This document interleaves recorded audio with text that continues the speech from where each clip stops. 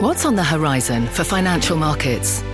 At PGIM, it's a question that over 1,400 investment professionals relentlessly research in pursuit of your long-term goals. Specialized across asset classes, but united in collaboration, our teams provide global and local expertise. Our investments shape tomorrow, today.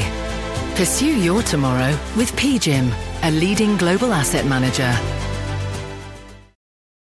You're listening to The Exchange. Here's today's show. Welcome to The Exchange. I'm Kelly Evans, and noted short seller Carson Block just revealed his latest short position on stage at the Sohn Conference in London today. The name, Blackstone Mortgage Trust. The shares are down about 4% right now. The stock had a 3% gain for the year before the news hit. It's now turned negative. And Block is warning shareholders, here comes the cliff. Carson Block himself joins us now fresh off the stage in a CNBC exclusive to explain and to make his case. Carson, thanks for joining us and welcome. Thanks for having me. So let me just start with the fact that a lot of people will hear the name Blackstone and maybe be reminded of some problems with BREIT a year ago. Explain a little bit about your short against Blackstone Mortgage and any similarities or differences that it may have to that experience, that maybe first told us that there could be brewing problems with the real estate sector. Sure.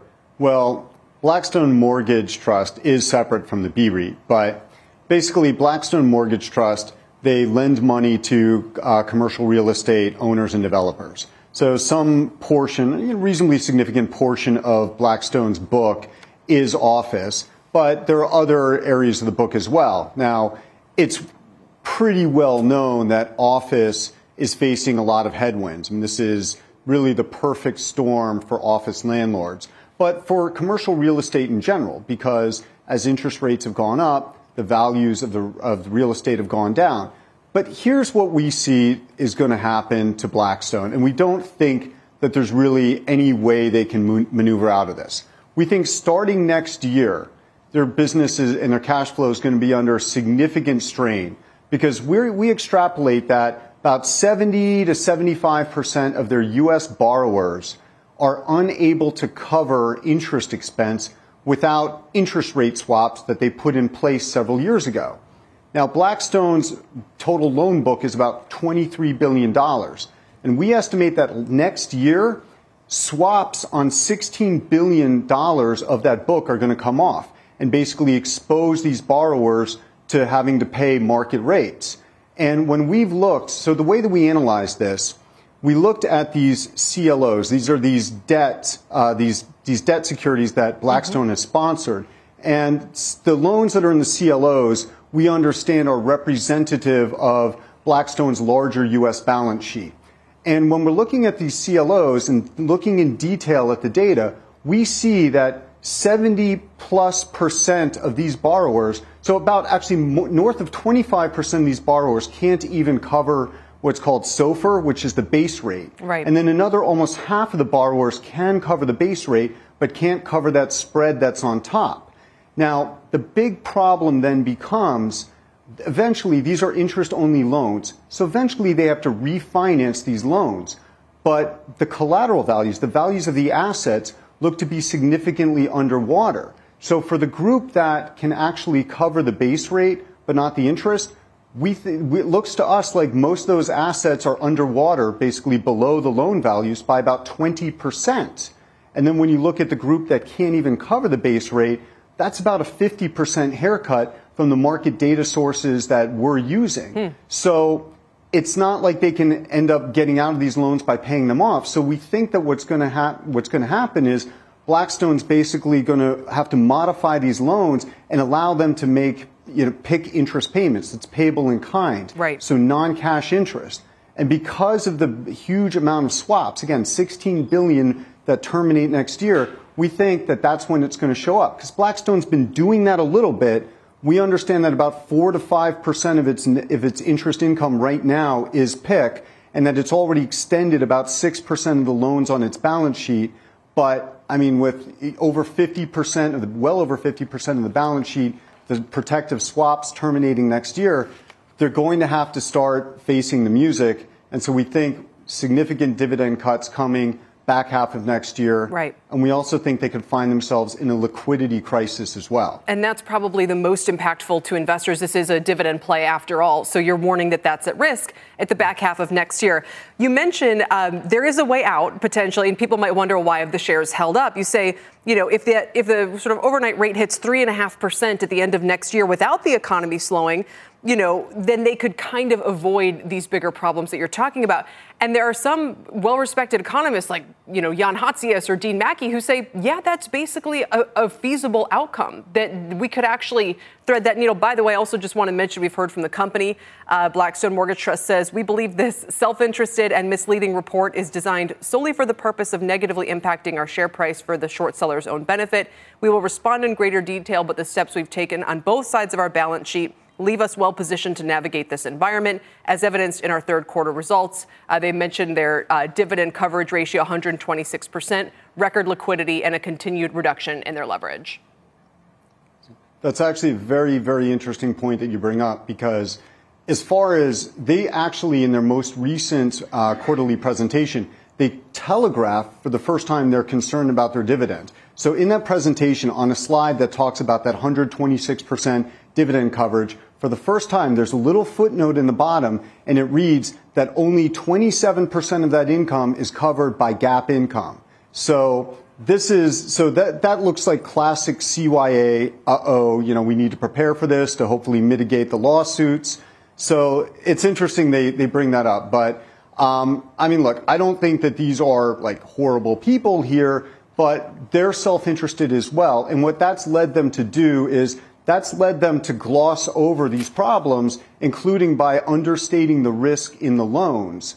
And, the report that we've published, I think we make a compelling case, if you look at it, that, they've been absolutely downplaying the risk and the problems that exist in the loan book right now.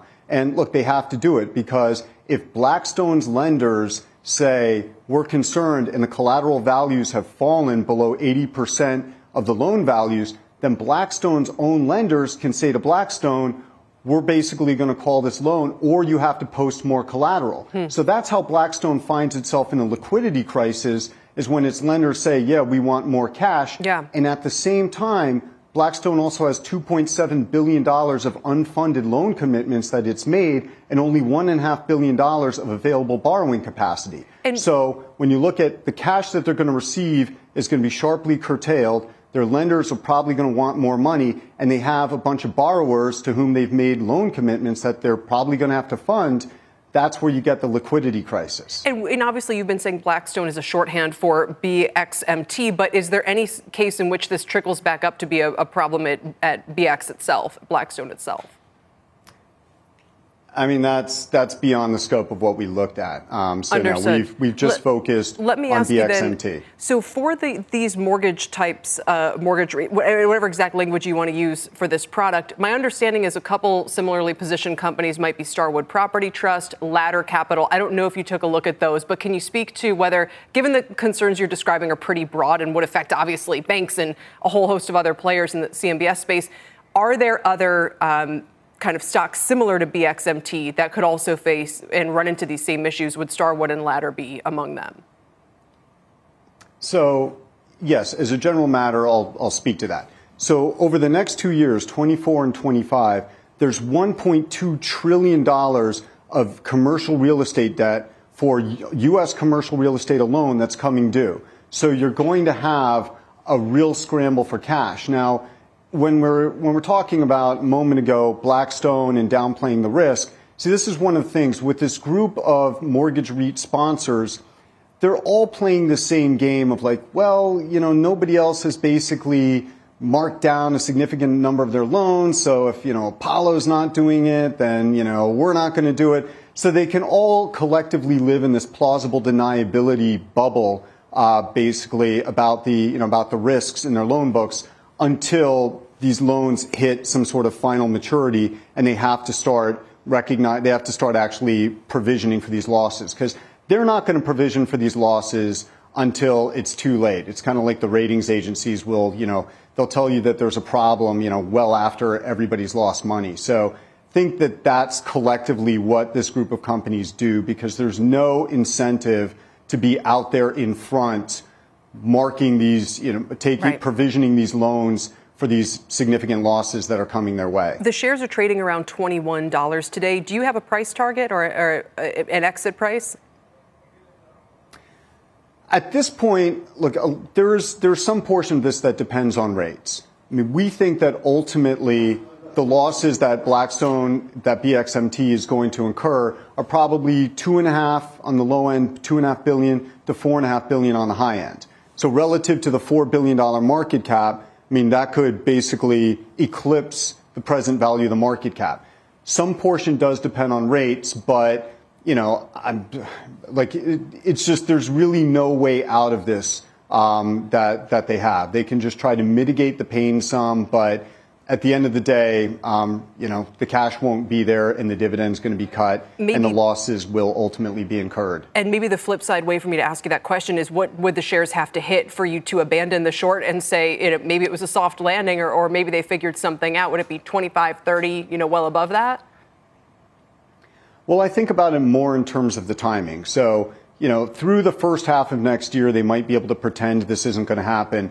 But a year from now, I don't think they're going to be able to pretend anymore. So, depending on if the market starts looking at this and the shares start pricing this in, then, then maybe we look at them like, okay, do we want to lighten the position or what do we do? But if it hasn't really, this is one where, like I said, it's the reason I use this analogy, the title of it is Off the Cliff.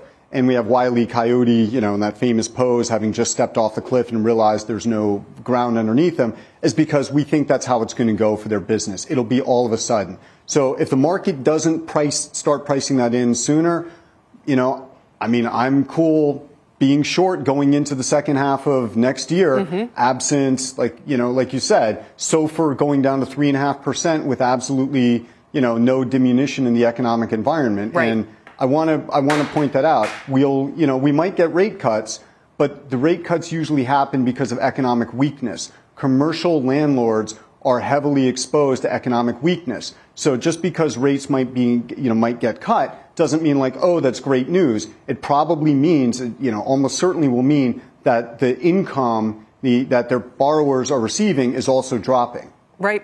Carson, I want to ask you about the fact that this is a difficult environment to be a short seller. It has been for a decade, maybe especially so now.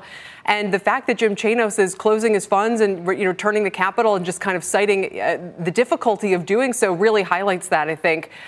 Would you say that I even heard that it's cheaper than ever to short stocks because so few people are really interested in doing it? And I'm curious what your experience has been like as one of the most high-profile short sellers out there. Well, it obviously has been tough to, fight against the beta that we've experienced since the financial crisis. Jim's model is somewhat different from ours because we really only focus on these activist names that we talk about. I think it is, it has been very tough to take short positions and just sit there and wait for, what the shorts have gotten wrong since the financial crisis is really the timing, because debt was so cheap that companies were able to extend the runways forever, and especially short sellers who came up before the financial crisis, they always were used to seeing their theses materialize within, 1 or 2 quarters. But companies strung these things out for years. We're not in that environment anymore. So, I don't know Jim's reasoning. Possibly some of it's personal. I'm speculating there, but I do think that this is actually a pretty interesting time to to have that kind of strategy that Jim has run all these years, where it's a non-activist strategy. So I don't know. High rates will make companies more honest. It'll bring the really bad companies back to earth. So if the central banks don't lose the page again and send us all into emergency monetary policy land, I think that people like Jim could actually do pretty well. Quick final question. A couple of the stocks you've had short positions on in the past, especially in the kind of clean energy space, for lack of a better term. Sunrun down 40% this year. Hannon Armstrong or HASI down about 12%. Are those still short positions that you have, or are there, any kind of comment you'd add about some of those companies that had been high flyers, as you mentioned, kind of during the COVID era with super low rates, but now are facing more struggles?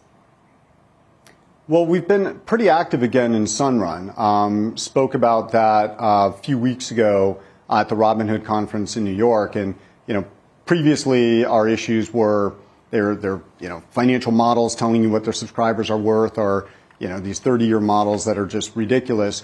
But we actually, we've shown that they are exaggerating the number of subscribers they have. They're actually 5 quarters ahead of where they really are. And the companies denied this, but they've given conflicting explanations. I'm kind of sitting here. I feel like the cat who swallowed the canary here, because I can prove that basically these denials are effectively lies. And I look forward to doing that. But that might be a 2024 thing also, given that we're almost at the holidays here. We will dive into that another time. Carson, for now, thanks for joining us and explaining your new position. We appreciate your time today. Thank you. Carson Block with Muddy Waters. Let's take a broad look at what the markets are doing here. As you heard Scott mention, we've really given up the gains that we saw earlier in the session on the Dow, which is up 15 points at the moment. S&P is now negative by 2, NASDAQ by 12, even as bond yields have been falling. And oil is plummeting sharply today, with WTI crude dropping below $70, its lowest level since last June. Let's probe it all. We got new data raising hopes that inflation pressures are easing to pave the way for the Fed to start cutting next year. Productivity was strong. Third quarter non-farm productivity, 5.2%. That's up half a point from the last estimate, and it's the fastest pace in 3 years. Meanwhile, the private sector ADP jobs report showed an increase of just 103,000 jobs last month. Let's talk through the implications now with Greg Dacko. He's chief economist at EY Parthenon, and CNBC senior economics reporter Steve Leisman. Welcome to you both. Steve, I actually just want to kick this off with you, because what Carson Block was just saying in terms of his bearishness about the economy, he's kind of implicit in his short position is that he doesn't think there's any way inflation falls to 3.5% without a significant economic slowdown next year.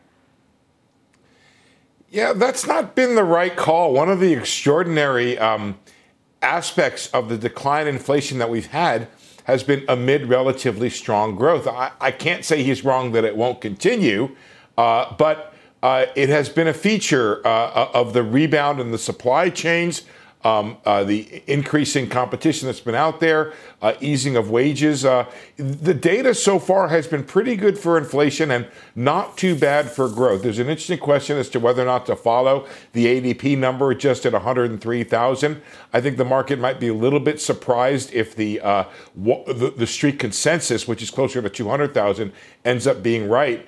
But so far it has been, he's right over time that has been the case, but this time looks to be so far, Kelly, a little bit different. And maybe we're able to have stronger or relatively strong growth with inflation coming down. Maybe I should restate it, actually, because what he said is he doesn't think the Fed will cut rates. That the overnight Fed funds rate, or the SOFR, what is the metric used, goes to 3.5%. They won't really be doing that unless there's a material slowdown.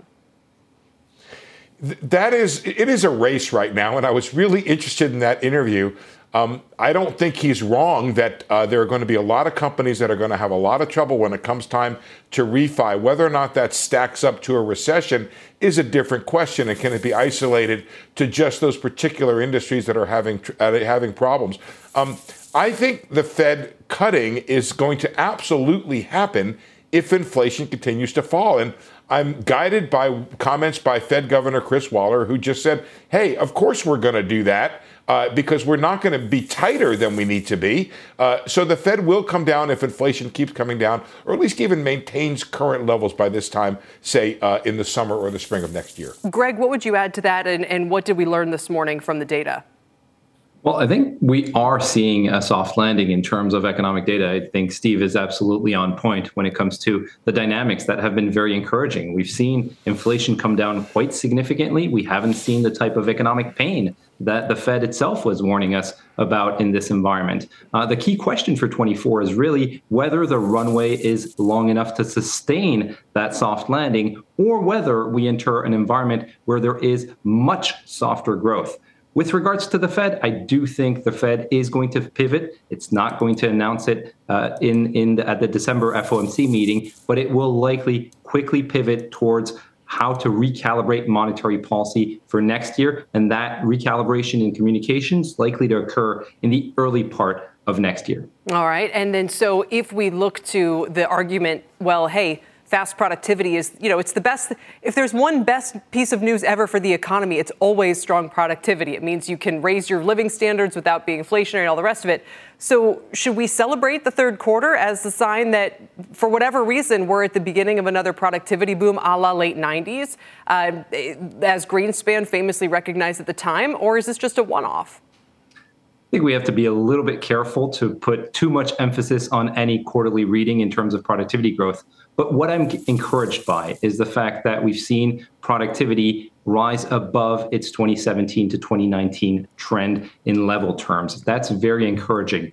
We are seeing increased evidence that there may be this pro-cyclical acceleration in productivity growth. It's driven by this desire that companies have to offset higher labor costs, higher input costs that remain a constraint in terms of economic activity. We're hearing that from a lot of our clients in terms of driving that productivity growth forward. And then we have Gen AI. And I think Gen AI, not tomorrow, not next month, but over the coming months, quarters, and years, is likely to be another impetus that provides that non-inflationary growth outlook that is very positive for the economy. So this stronger productivity growth may be just what the economy needs right now. Certainly is. We'll leave it there. Go be productive. Greg Dacco and Steve Leisman, we appreciate your time today. Coming up, we typically think oil producers or steel, transports, airlines when it comes to big greenhouse gas emitters, but buildings play a big role too. Up next, the takeaways from Real Estate Day at the COP28 Climate Summit and what it means for investors. Plus, JP Morgan Chase CEO Jamie Dimon testifying before Congress today, warning of unseen risks and a brewing crisis in the private credit market. Later on, we'll ask a top exec from Moody's what they're seeing in the space, which they are now covering. And we just heard from Carson Block on his latest short idea, Blackstone Mortgage Trust. But he also quickly addressed his recent activity in Sunrun, saying the company is exaggerating their subscriber numbers. Those shares are still higher, but paring gains on his remarks. The Exchange is back after this. Electricity, a big idea that's inspired countless new ones. From powering the light bulb to virtually powering our entire lives. 30 years ago, State Street launched the Spider S&P 500 ETF, SPY. A big idea that inspired the world to invest differently. And still does. What can you do with SPY? Before investing, consider the fund's investment objectives, risks, charges, and expenses. Visit ssga.com for a prospectus containing this and other information. Read it carefully before investing. SPY is subject to risks similar to those of stocks. All ETFs are subject to risk, including possible loss of principal. Alps Distributors, Inc. Distributor. This podcast is supported by FedEx. Dear small and medium businesses, no one wants happy customers more than you do. That's why FedEx offers you picture proof of delivery, packageless and paperless returns, as well as weekend home delivery to 98% of the U.S. on Saturday and 50% on Sunday. See the FedEx service guide for delivery information. FedEx Ground service is also faster to more locations than UPS Ground. See what FedEx can do for your business. Absolutely, positively FedEx. Welcome back. It's Real Estate Day at the UN's COP28. And this is not looking at real estate listings like we all like to do. It's a big topic at the climate change conference in Dubai as companies look for new cost-efficient ways to green their office buildings. Our Diana Olick has the details. Diana. Well, Kelly, real estate accounts for 40% of global greenhouse gas emissions. That's construction and operation of all buildings. And here at the COP, the United States joined at least 60 countries backing a pledge to cut cooling-related emissions by 2050. I spoke with the CEO of Johnson Controls, talking AI in air conditioning. There's going to be huge demand for HVAC as heating and cooling continues to expand across the globe. Our job in Johnson Controls is to make sure it's the most efficient equipment. It's got low global warming potential refrigerant, so a lot of innovation around the refrigerants, and then making sure that we're working to deploy the digital platform so that we can obviously make it most efficient in how we put that equipment into operation. Now, HVAC is one part of the puzzle. Electrification of buildings is another, and that is a key concern for California-based power company Edison International. For California, we still see a need for fossil fuels in 2045 to maintain the most reliable and affordable pathway possible. But again, using negative carbon to take care of the emissions from the remaining fossil. But doing this in a way that ensures reliability and resiliency is critical, and that's why at least to 2045 is a phase down. Beyond that, probably eventually there's a phase out as technologies mature. And reducing the power consumption of cooling equipment would cut at least 60% off emissions and save trillions of dollars by 2050. That according to a new UN report released right here at the COP. Kelly? Although, Diana, one of the things you emphasize is doing it in a cost-efficient way. If we've heard anything, especially from tech companies, a lot of those typically at the vanguard of big, splashy green projects in the past, they're in times of greater efficiency. And I wonder what that means for who are going to be kind of the next round of people adopting this technology and kind of driving this trend. Yeah, I mean, look, you have a lot of startup companies, you have a lot of new innovation in the area, and it does have to be cost efficient, but that's what they're trying to do with AI, actually, is to lower those costs in order to get to that cleaner, greener form of energy. All right, Diana, thank you. We will check back in soon. Our Diana Olick out in Dubai. Coming up, an inside look at the most expensive listing in Nashville, Tennessee. We are tracking the city's post-pandemic wealth boom and how it's becoming a big player in the luxury space. Just wait to see the rest of this multi-million-dollar home. This podcast is supported by FedEx. Dear small and medium businesses, no one wants happy customers more than you do. So you need a business partner just like you. Like FedEx, who understands your passion for serving your customers because they have the same commitment towards you. That's why FedEx offers you picture proof of delivery, packageless and paperless returns, as well as weekend home delivery to 98% of the U.S. on Saturday and 50% on Sunday. See the FedEx service guide for delivery information. What's more, FedEx Ground is faster to more locations than UPS Ground. Trust FedEx for timely deliveries. See what FedEx can do for your business. Absolutely, positively FedEx. Welcome back to The Exchange. I'm Dominic Chu with your data bank and market check. Right now, markets are just about mixed in early midday trading. The S&P 500 at 45.66, just about flat on the session. At the highs of the session, we were actually up about 23 points, down 8 points at the low. So keep an eye on that particular move. The Dow Industrials up 0.1%, 36,172. The Nasdaq Composite down 0.1%, 14,215. Big story today. Oil prices now continuing to move lower. You can see U.S. benchmark West Texas Intermediate below $70 a barrel right now, $69.62, down about 3 3/4%. Now firmly below that 200-day moving average or longer-term trend line. So keep an eye on crude prices. Meanwhile, some consumer and spending type names to focus on from the stock side of things. Campbell Soup out with their earnings report earlier today. A little bit of optimism about a good start for their holiday shopping season and the holiday dining season. Campbell Soup up 7%. Chipotle Mexican down right now, but at one point hit a record high today. It gets a yellow star. D.R. Horton, Lennar, Pulte Group among the home builders that all hit record highs in trading today. So they all get gold stars. So keep an eye on those home builders. And then, of course, our check on Apple, because it is the biggest stock out there. It's been moving kind of lower today, down about 0.25%, but still hovering right around that $3 trillion market cap amount. So keep an eye on Apple shares, $192.85. Kelly, I'll send things back over to you. All right, Dom, thank you very much. Dom Chu, let's get to Kate Rooney now for a CNBC News update. Kate? Hi, Kelly. President Biden today called on Congress to approve a new multi-billion-dollar aid package for Ukraine. The president warned that if Russian President Vladimir Putin takes Ukraine, he, quote, won't stop there. The request comes hours before a Senate vote where Republicans have said that they will block that package. President Biden is expected to announce another $175 million in Ukraine aid. House Republicans, meanwhile, filed a resolution to censure Congressman Jamal Bowman for pulling a fire alarm in a congressional building while the House was assembled. Republicans allege that Bowman pulled the alarm on purpose to delay a vote on a government spending bill. The Democrat from New York says he set off the alarm by accident, thinking it would open a door. Bowman pleaded guilty to one count of falsely pulling that fire alarm back in October. And the New York Metropolitan Transportation Authority voted today in favor of a congestion pricing plan. The plan would institute a $15 base fare for cars entering Lower Manhattan, with small trucks paying $24 and large trucks paying $36. Congestion pricing would apply from 5 a.m. to 9 p.m. on weekdays and 9 a.m. to 9 p.m. on weekends. Guys, back to you. I don't know. We will see how that goes. Kate, right? Thank you very much. Kate Rooney. Thanks, Kelly. Coming up, Jamie Dimon warning lawmakers on Capitol Hill today about the risks of increased regulation.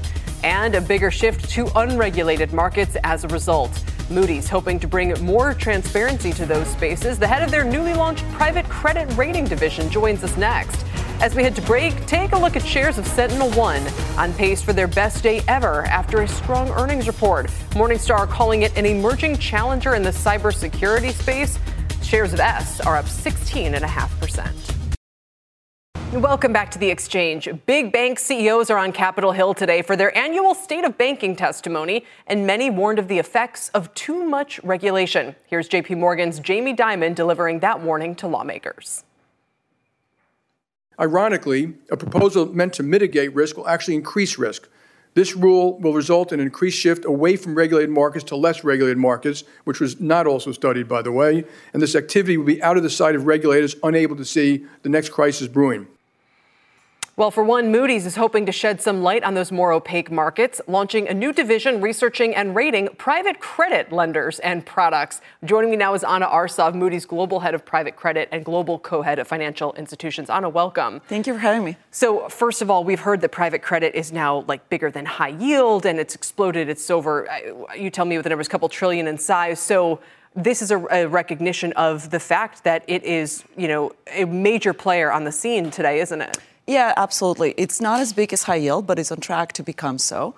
We're talking about the high yield bond market around 3 trillion, high leverage loans around 4 trillion. The estimate that us in the market, projects is that private credit today is around $1.5 trillion, but growing potentially to 2.8 or 3 trillion in a couple of years from now. Wow. So basically surpassing the leverage finance market. And if you look at kind of where lending has been, particularly in sponsor finance over the last 2 years, it's really been in private credit. One of the things, so when I sort of think about, the role of Moody, often it's to basically assign appropriateness to financial products so that institutions can pick and choose which one kind of fits their level of risk tolerance.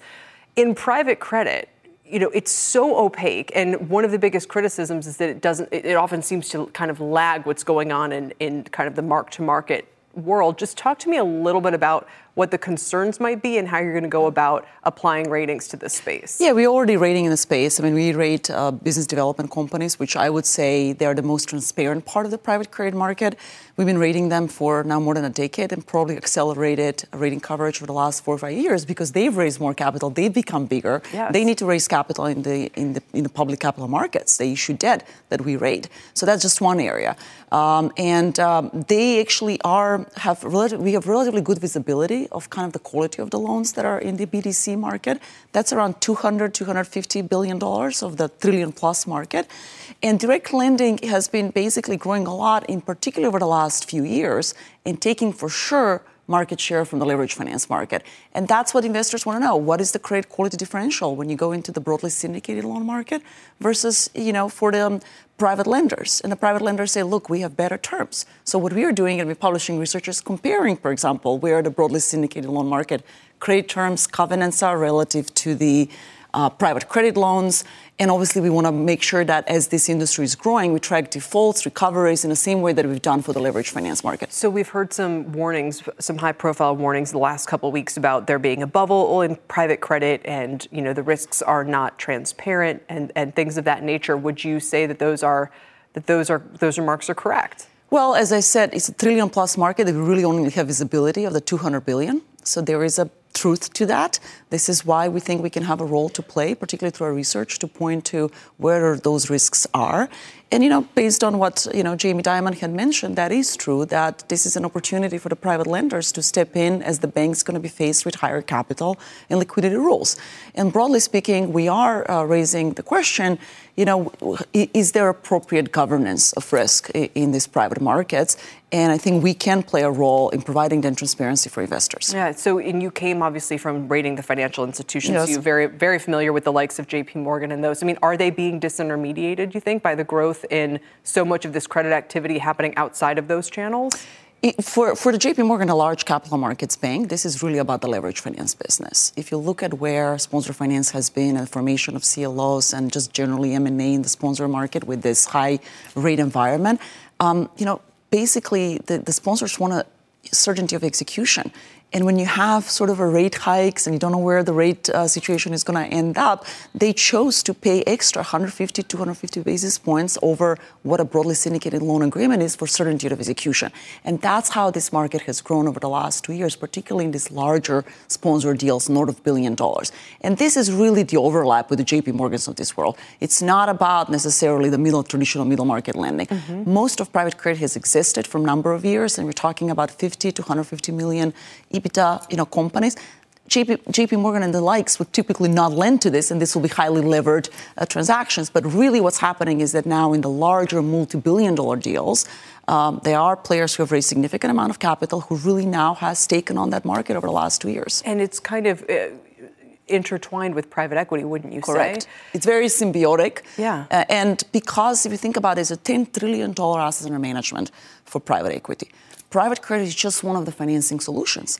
As private equity is growing and there is $1 trillion of dry powder, that needs to be leveraged, as we know. And maybe leverage used to be 6-7 times when the rates were close to zero. Now that's still 4.5 times. So the banks will provide some of that leverage. CLO market will continue to provide, but private credit will increasingly become an important capital provider into sponsor finance. I'll sort of leave it with this most forward-looking question, but we've heard analysts come out with big warnings about private credit and even private equity to some extent, saying, look, a lot of these are smaller, highly leveraged companies that have to pay floating rate debt. Correct. For now, it's been a good deal for the issuers or the, but that's going to come home to roost. And is that where your attention is going to be Absolutely. focused? I mean, we've been tracking interest coverage, which has been significantly, deteriorating over the last year in particular. I mean, think about something like the 2021 vintage that was underwritten with zero interest rates, and now we're at 5% base rate. So it's obviously interest coverage is suffering, and we're just waiting to see where the default cycle ends up being. All right, Anna, thank you for joining me today to explain it. We really appreciate your time. Absolutely. Thank you. We'll be watching as well for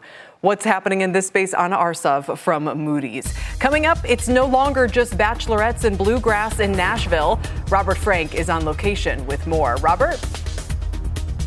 Well, Kelly, Music City becoming Millionaire City as the number of millionaires in Nashville has nearly doubled since 2019. We're going to take you inside the most expensive home in the Nashville area. It's got its own secret game room and an observatory, and we'll tell you how much it costs coming up after the break. Welcome back. Nashville may not be the first city that comes to mind when you think luxury, but that market has grown by leaps and bounds in Tennessee's capital, especially post-pandemic. Robert Frank is there with all the details. Robert? Well, Kelly, the wealth boom that's happening in Nashville has just transformed the economy. If you look at the number of millionaires, their population has nearly doubled just since the pandemic, now to over 116,000 millionaires in a population of about 2,000 people. That's created demand for all kinds of luxury products. Ferrari and Lamborghini, they just opened dealerships here in the past year, and they are sold out of supercars right now in Nashville. LVMH, Kering, Richemont, all the big luxury brands opening stores here. But the biggest impact has been on high-end real estate. If you look at the number of homes sold for over $1 million here in the Nashville area, that has more than tripled since 2019. The real estate market here has changed drastically. It's been mostly because of out-of-state buyers, out-of-state families that have settled here in Middle Tennessee.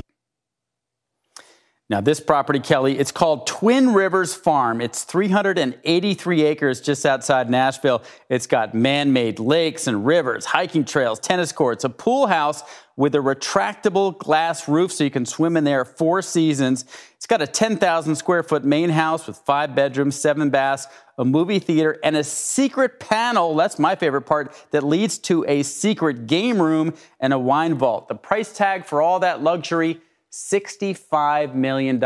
If it's sold for anywhere near that price, that would be more than twice the all-time record for Nashville, Kelly. You know, Robert, obviously, have some friends from Nashville, and during the pandemic, talked to a few people out here who were relocating there. And we had a bunch of financial firms, I think, is it AB? There's some with big presences out in Nashville as well. So if anything, it was the kind of growth that made people who had lived there for a while wonder about the ongoing affordability, availability of real estate. I mean, the one you're highlighting is special, but I'm curious what the dynamic is for the rest of their real estate market and whether it's holding up or reversing at all. So the overall market, you're absolutely right about affordability. I mean, the prices for the median house here is now $450,000. It's about 40% higher than pre-pandemic. Prices have softened a little bit. You've started to see a little bit of a building and inventory in the broader market. But the high end right now for homes like this is being driven by out-of-state buyers who are paying all cash. So this house, for instance, very appealing to LA buyers. The people who've looked at it, who've made offers, who are interested in this house and others like it are mainly very wealthy people from California who are coming with all cash. So it's kind of a tale of two markets. The top really strong with out-of-state all cash buyers. The rest of the market, prices coming down a little bit because a lot of people just can't afford it anymore. They're moving further outside of Nashville. Yeah. And there's a lot more discussion here about how to create more affordable housing. No, and they're sold out of luxury cars. It's amazing. Robert, thank you very much. We appreciate it. Robert Frank on site. Don't miss Cities of Success Nashville premiering tonight at 10 p.m. Eastern and Pacific right here on CNBC. Still ahead, near-term options in Chewy imply a 16% move one way or the other on its earnings. There's 17% short interest now in GameStop, and Dollar General has missed on the bottom line in 7 of the past 20 quarters. We'll bring you the action, the story, and the trade on all 3 of these names next. Welcome back. We'll get 3 very different reads on the consumer and on 2 Ryan Cohen names after the bell today. We're talking Chewy, GameStop, and Dollar General in today's earnings exchange. Here with our trades is Lee Munson. He's Portfolio Wealth Advisors President and CIO. Tip of the hat to you, Lee. Welcome. Let's start with Chewy. Those shares have lost nearly half their value this year. Piper Sandler is warning on softening demand for higher profit margin items and declining prices in pet food. Interesting. JP Morgan, meanwhile, is bullish on revenue from its AutoShip subscribers. How would you, Lee, if you want to, play this stock?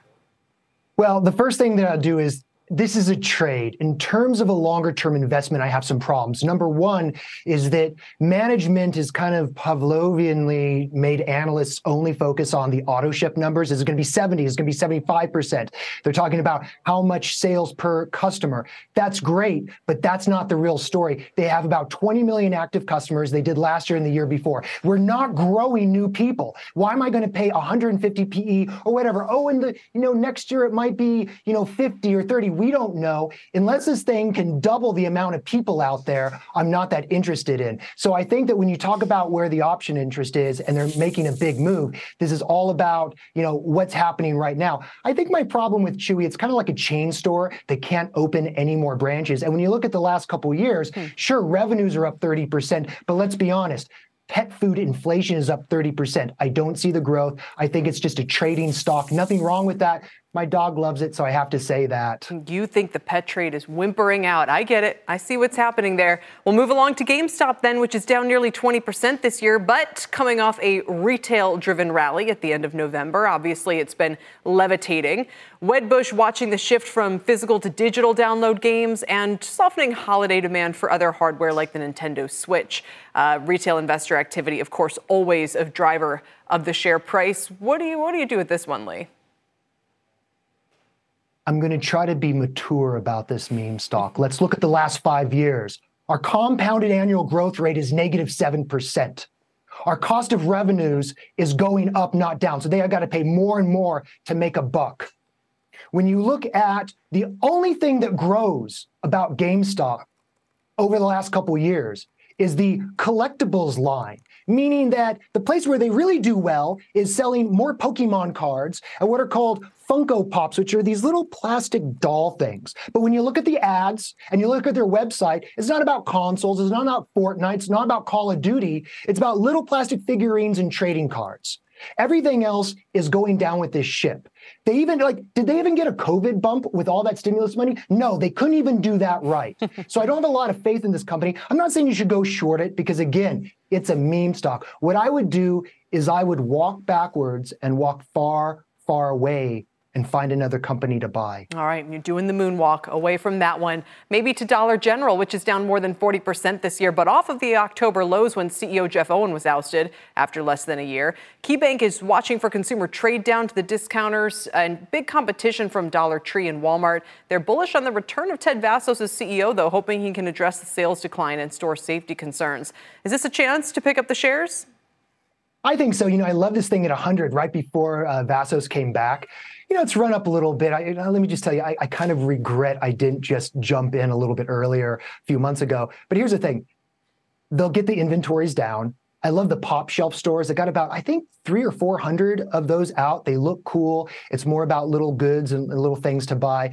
I think people don't understand this company. It's a tough business. However, the PE is so cheap compared to its other competitors.